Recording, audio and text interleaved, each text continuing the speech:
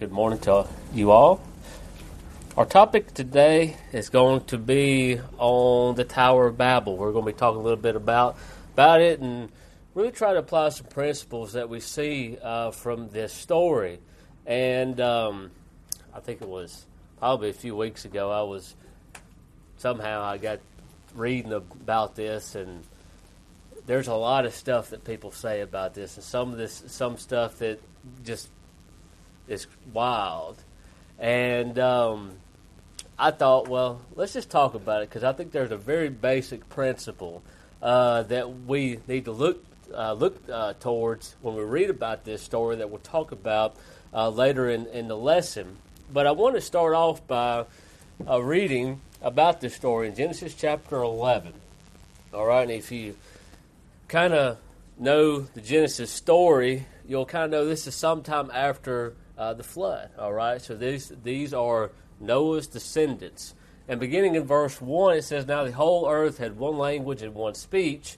And it came to pass as they journeyed from the east that they found a plain in the land of Shinar, and they dwelt there.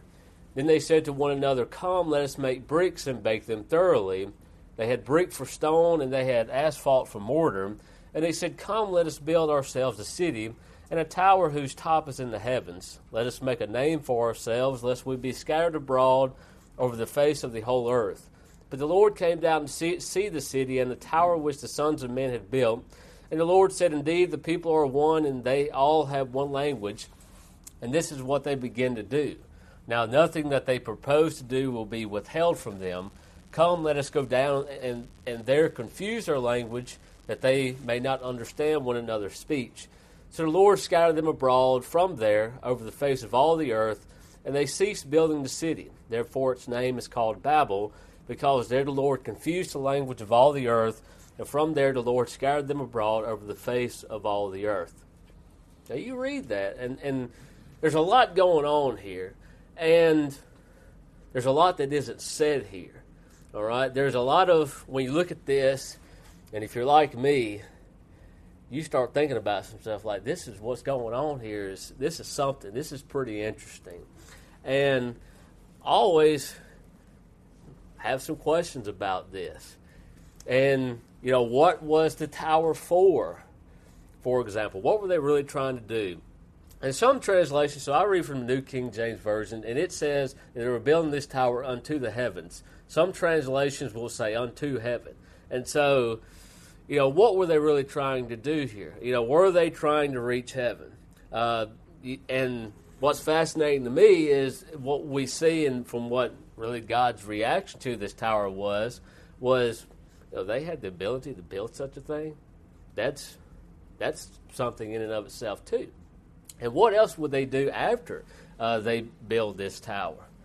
And we're going to look at some of these questions. We're not going to answer all of them because we simply can't.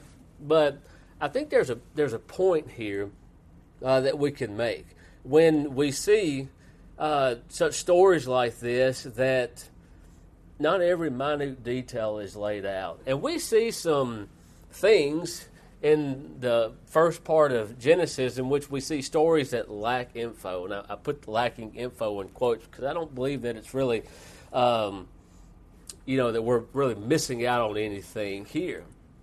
For example, in Genesis chapter 6, we see where the sons of God are marrying women.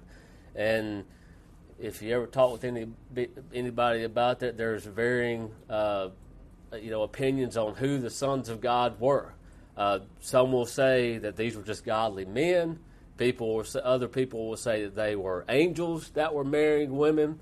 And then you see in Genesis chapter 6 and verse 4, talk about giants, which these giants were the offspring of the sons of God and the women. And, of course, we see giants being talked about in other places. Remember Goliath and the Rephaim, I believe that's what they were called. The people in Canaan, that's referenced as well. And then, in Genesis 7, of course, we have the flood. But we also have the fountains of the deep, and I guess you would say that I believe it's described as the windows of heaven were opened up as well. And so these were just a few things that I thought about in a few minutes, that there's things here that we just don't know.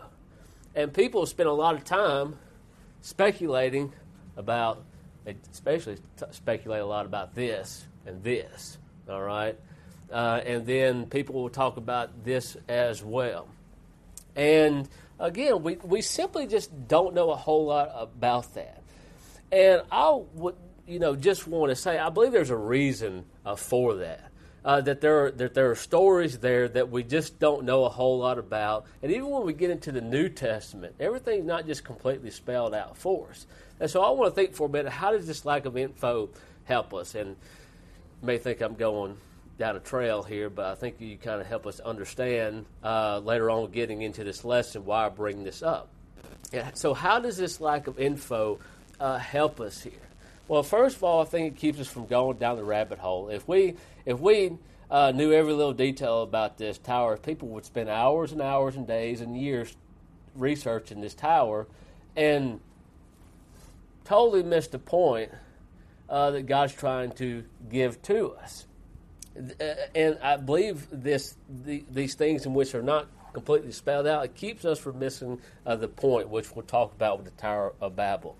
You think about the whole situation with Noah's Ark. People talk, they wonder about the ark and all of that stuff. Well, what's the main point? Is that the disobedient were judged, and the obedient were judged as well. The obedient lived, the disobedient were condemned. All right, and that's the main point that we see in the ark. Okay, you think about in Proverbs 25 and verse 16. This is a little bit different context, but it says, "Have you found honey? Eat only as much as you need, lest you be filled with it and vomit." So, Proverbs writer, he's talking about honey. I believe there's a principle here that when we spend too much time or just get so involved in one particular aspect of something that it can actually cause us more harm than good. There was, I don't know if I should say this, but when I was on the research farm working as a student worker, I worked along with a lot of graduate students. They were all in a master's program. Of course, we have undergrad, you have master's, then you have a PhD. And there was kind of a joke that peak intelligence was at the master's degree. And when you get the PhD, you actually just kind of lose intelligence. And what they were really saying was that people become so specialized in one thing, focused on one thing, that it's like they just lose all common sense. Anything outside of that specialty, they just don't know anything. And this is kind of what I'm talking about here. When we spend so much time looking at things that really don't matter, that is not the point that is trying to be made, it can cause problems for us. In Ecclesiastes 12 and verse 12, it says, "And further, my son, be admonished by these, of making many books there is no end, and much study is wearisome to the flesh." So Solomon was writing this, and just in verse 11, he was talking about, he had searched out wisdom. He spent a lot of time looking for it. Of course, he had wisdom, and he makes this statement, and in verse 13, he writes a verse that we probably all know. This is the conclusion of the matter: fear God and keep His commandments. So he's saying, making books there is no end, and much study is wearisome to the flesh. You can spend all your life, studying, growing in knowledge, all of these things. Be like Solomon, search out all this knowledge and whatever. And what was his conclusion? Fear God and keep His commandments. Okay? And so that's the point, again, that's trying to be made. Now, again, I'm not saying don't learn and don't go to college or whatever. I think you understand what I'm trying to make. But there is a problem when we spend so much time and when we grow in that knowledge, it is used in such a way in which we drift away from God. All right? So, the main point that I think that what we see from the Tower of Babel is the dangers of pride. All right? That's the main point that is being driven home here. And what are the downsides of pride? What does it cause? And I was talking with somebody, I think I might have been talking with Andrew or whatever, not maybe last week or whatever, that pride any type of disobedience towards God, any type of sin, I think it can be ultimately linked back to pride in some way. All right? It's always my will above God's will. It's my way instead of God's way. All right? So, when we think about the Tower of Babel, and again, this was sometime after the flood, remember what it said in Genesis chapter 9, right after the flood. It says, "So God blessed Noah and his sons and said to them, 'Be fruitful and multiply and fill the earth.'" All right? So they were going to be fruitful, multiply. They were going to scatter. They were going to fill the earth with their offspring. All right? Do you remember one of the reasons for building the tower? Go back to Genesis chapter 11. Let's make a name for ourselves, lest we be scattered across the earth. All right? God tells them to fill the earth. They're like, well, let's build this city, let's build this tower, lest we be scattered. So there was something there where they were just wanting to build this great city. They were going to build this great kingdom, and they were just going to settle in that area. And we see that whole plan was against God's will to begin with, that they did not want to scatter, even though that was the plan. We also see where they say, let us make a name for ourselves. You know, when somebody sees this tower, when we look at our city, when we did something here.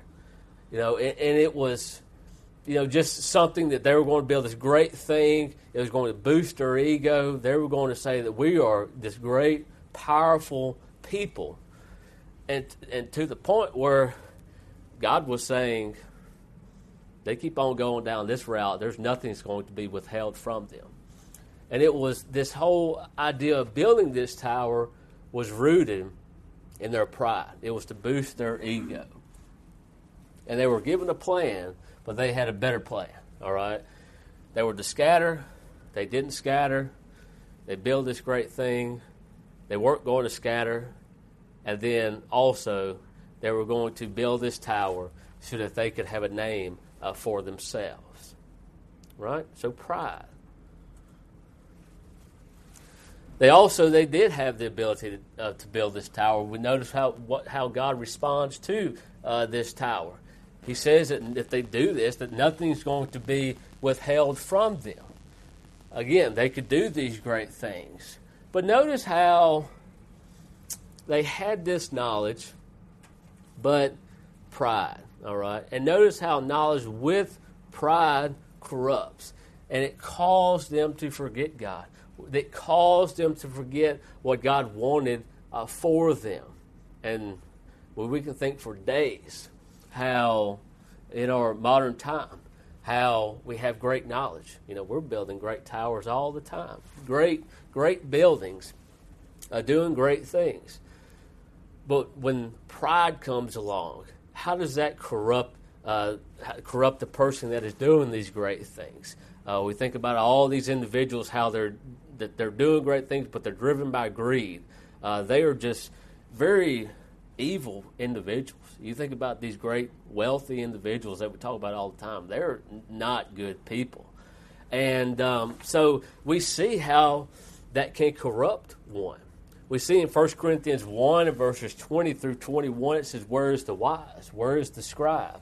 Where is the disputer of this age? Has not God made foolish the wisdom of this world? For since in the wisdom of God, the world through wisdom did not know God, it pleased God through the foolishness of the message preached to save those who believe." This is, of course, in the context, Paul is talking about the gospel. And he's saying that God used those things that were deemed foolish by the world to, bring about the gospel, bring about salvation. And he's made foolish the wisdom of this world. That's the key there. We have godly wisdom. We have the wisdom of this world. The wisdom of this world and those that are wise in the world do not know God. That they just, for whatever reason, they just can't comprehend the fact that there is the one God. That that he would set up this plan for salvation, that he would have his own son to die so that one could be saved. And it just, why would he do that? And again, today, it's still the same thing. Why would he do something? That just doesn't make sense. That's crazy. Why would he do that? But yet, those that are wise in this world they just don't know God. They can't understand his plan. And it says here that God, through the foolishness of the message preached, will save those who believe. All right? So we see the contrast between man's wisdom and God's wisdom. In Psalm 10, verse 3 and 4, it says, "For the wicked boasts of his heart's desire.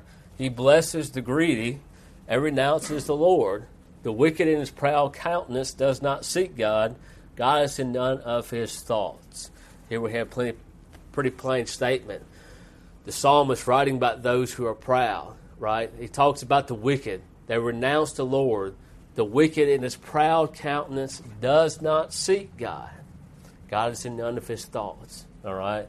So if we have this huge problem of pride in our lives, that we're just, it's all about me. I'm arrogant. I refuse to humble myself. This is me. This is who I am. We read how God is going to view those who are humble and those who are proud. He's going to lift up those who are humble. He's going to bring low those who are proud. Those that are proud are not going to be pleasing to God. Proverbs 16 and verse 5. "Everyone proud in heart is an abomination to the Lord. Though they join forces, none will go unpunished." Now again, I think this is like a perfect description of what was going on in Babel. The proud in heart's an abomination. Though they join forces, though they come together, unite for one particular purpose, they won't go unpunished. So there's grave danger from pride, very clear and present danger from pride. I have this picture here. I can't remember. I've gone blank with the captain. Who the captain was a Titanic. This is a picture of the Titanic sinking. I'm assuming that you all know about it. It was a great ship. I think it was very early 1900s. Sailed, hit an iceberg, and sunk. They made a movie about it.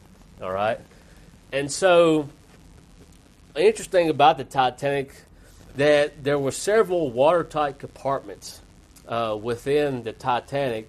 And really the purpose of those things, that if one of those compartments started leaking water, it wouldn't flood the whole ship. And it would keep that ship from sinking. And the captain said that not even God could sink this ship. All right? That's a very well-known quote.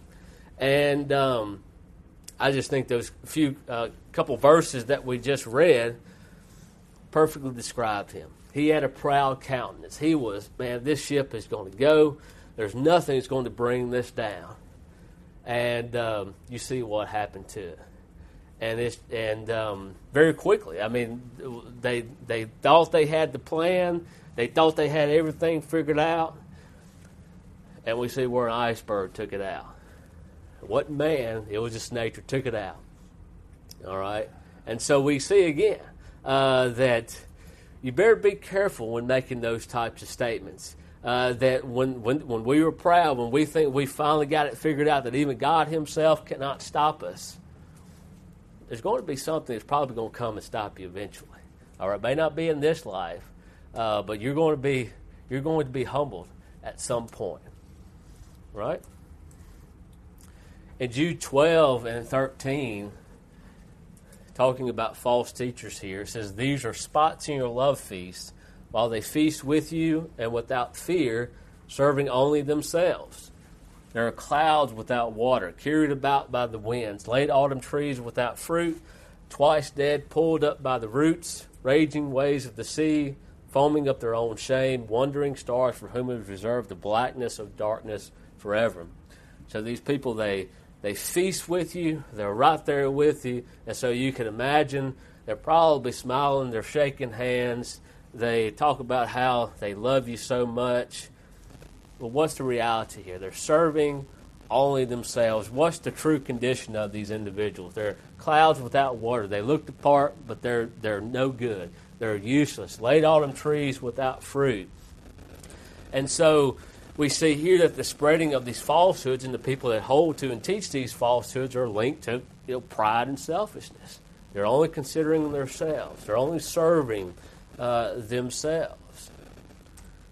In 2 Peter 2 in verses 10 and 13 through 13 it says, and especially those who walk according to the flesh and the lust of uncleanness and despise authority, they are presumptuous, self-willed. They are not afraid to speak evil of dignitaries, whereas angels who are greater in power and might do not bring a reviling accusation against them before the Lord. But these, like natural brute beasts, made to be caught and destroyed, speak evil of the things they do not understand, and will utterly perish in their own corruption, and will receive the wages of righteousness as those who count it pleasure to carouse in the daytime. There are spots and blemishes, carousing in their own deceptions while they feast with you. Again, we see these individuals. They are presumptuous. They're self-willed. It's interesting how Peter describes them. They're not able to speak evil of dignitaries. Those that are above them, that have more power than them, those that are in authority, they speak evil of them. And he says, the angels want him to do those things. Remember in Jude, I believe it's Jude, discussion with Michael the archangel and Satan, and how he wouldn't even speak evil of the devil. Okay? So he won't even speak evil of them. Well, we see these people, they're going to speak out. Again, they despise authority. They walk according to their lusts. And so again, what's the end result of these individuals? They're going to perish in their own corruption. They're going to receive the wages of unrighteousness. All right? So we see again the attitude of these individuals. Very prideful, very selfish individuals. And again, it seems as though a lot of times when we look at false teachers and what they do, they don't come in, just like a bull in a china shop and just start saying all of y'all are wrong or whatever it may be. Usually their message revolves around love and compassion. I'm more loving than anyone else, or I'm more compassionate than anyone else, and this is why we have to accept or tolerate this sin or whatever it may be. But what does the Bible describe them as? They describe them as selfish, prideful, evil individuals, unrighteous individuals. And so even though a false teacher's message may be love and compassion, their desires are rooted in their pride. All right? And so this is what, really, it can be kind of hard dealing with the individual that's talking like this, that he's, I'm just wanting to do the right thing, and it's, I want to love everybody, and we should be loving everybody, whatever message it may be. But the reality is those things are false. Those things are not according to the Scriptures. And this is their true self. This is what the Bible says that they are. They may think that they're this. The Bible says that they are that they are prideful, and they are selfish individuals. And finally, when we look at the Tower of Babel, we see where God sees what they're doing, and so he scatters them. And so Genesis 9, God says you need to scatter, be fruitful, multiply, and scatter. They didn't scatter. Well, God scatters them anyway. And so God's will gets accomplished even in the midst of all disobedience. All right? He scatters them. He confuses their language, which when their languages are confused, I mean they're not going to be able to come back together anymore since. All right, and so it's really impossible for them to come back together to do these sorts of things ever again. And so we see in 1 Peter 1 and verse 25 it says, "But the word of the Lord endures forever. Now this is the word which by the gospel was preached to you." When God says something, when he prophesies that something is going to happen, that's what's going to get done, right? When God gives us a promise, it's going to endure forever. Doesn't matter what anybody else thinks about. Doesn't matter what anybody else's plan is. Satan is working against the Lord 24/7. And we know how that's going to end up, and we know that his promise still holds regardless of what Satan does. And so that word is going to endure forever. And finally, in Isaiah 9 and verses 6 and 7, this is talking about Jesus. But I want you to notice the description of him and what he's going to do. All right? It says, "For unto us a child is born, unto us a son is given, and the government will be upon his shoulder, and his name will be called Wonderful, Counselor, Mighty God, Everlasting Father, Prince of Peace. Of the increase of his government and peace there will be no end, upon the throne of David and over his kingdom, to order it and establish it with judgment and justice from that time forward, even forever. The zeal of the Lord of hosts will perform this." Right? Notice his government. All right? Of the increase of his government and peace there will be no end. His government, his kingdom is going to last forever. All right? And so the question for us today is, do we want to be a part of that kingdom? Do we want to be a part of that kingdom that lasts forever? Or do we want to be with those who are prideful, who are selfish, self-willed, those that speak evil of those things that are righteous? All right? So where do we want to be? Do we want to be with the righteous or the unrighteous? And that's the decision for us today. That's really the decision for us every day. On who do we decide to serve? Who do we choose to serve? For the Christian, they've already made that choice.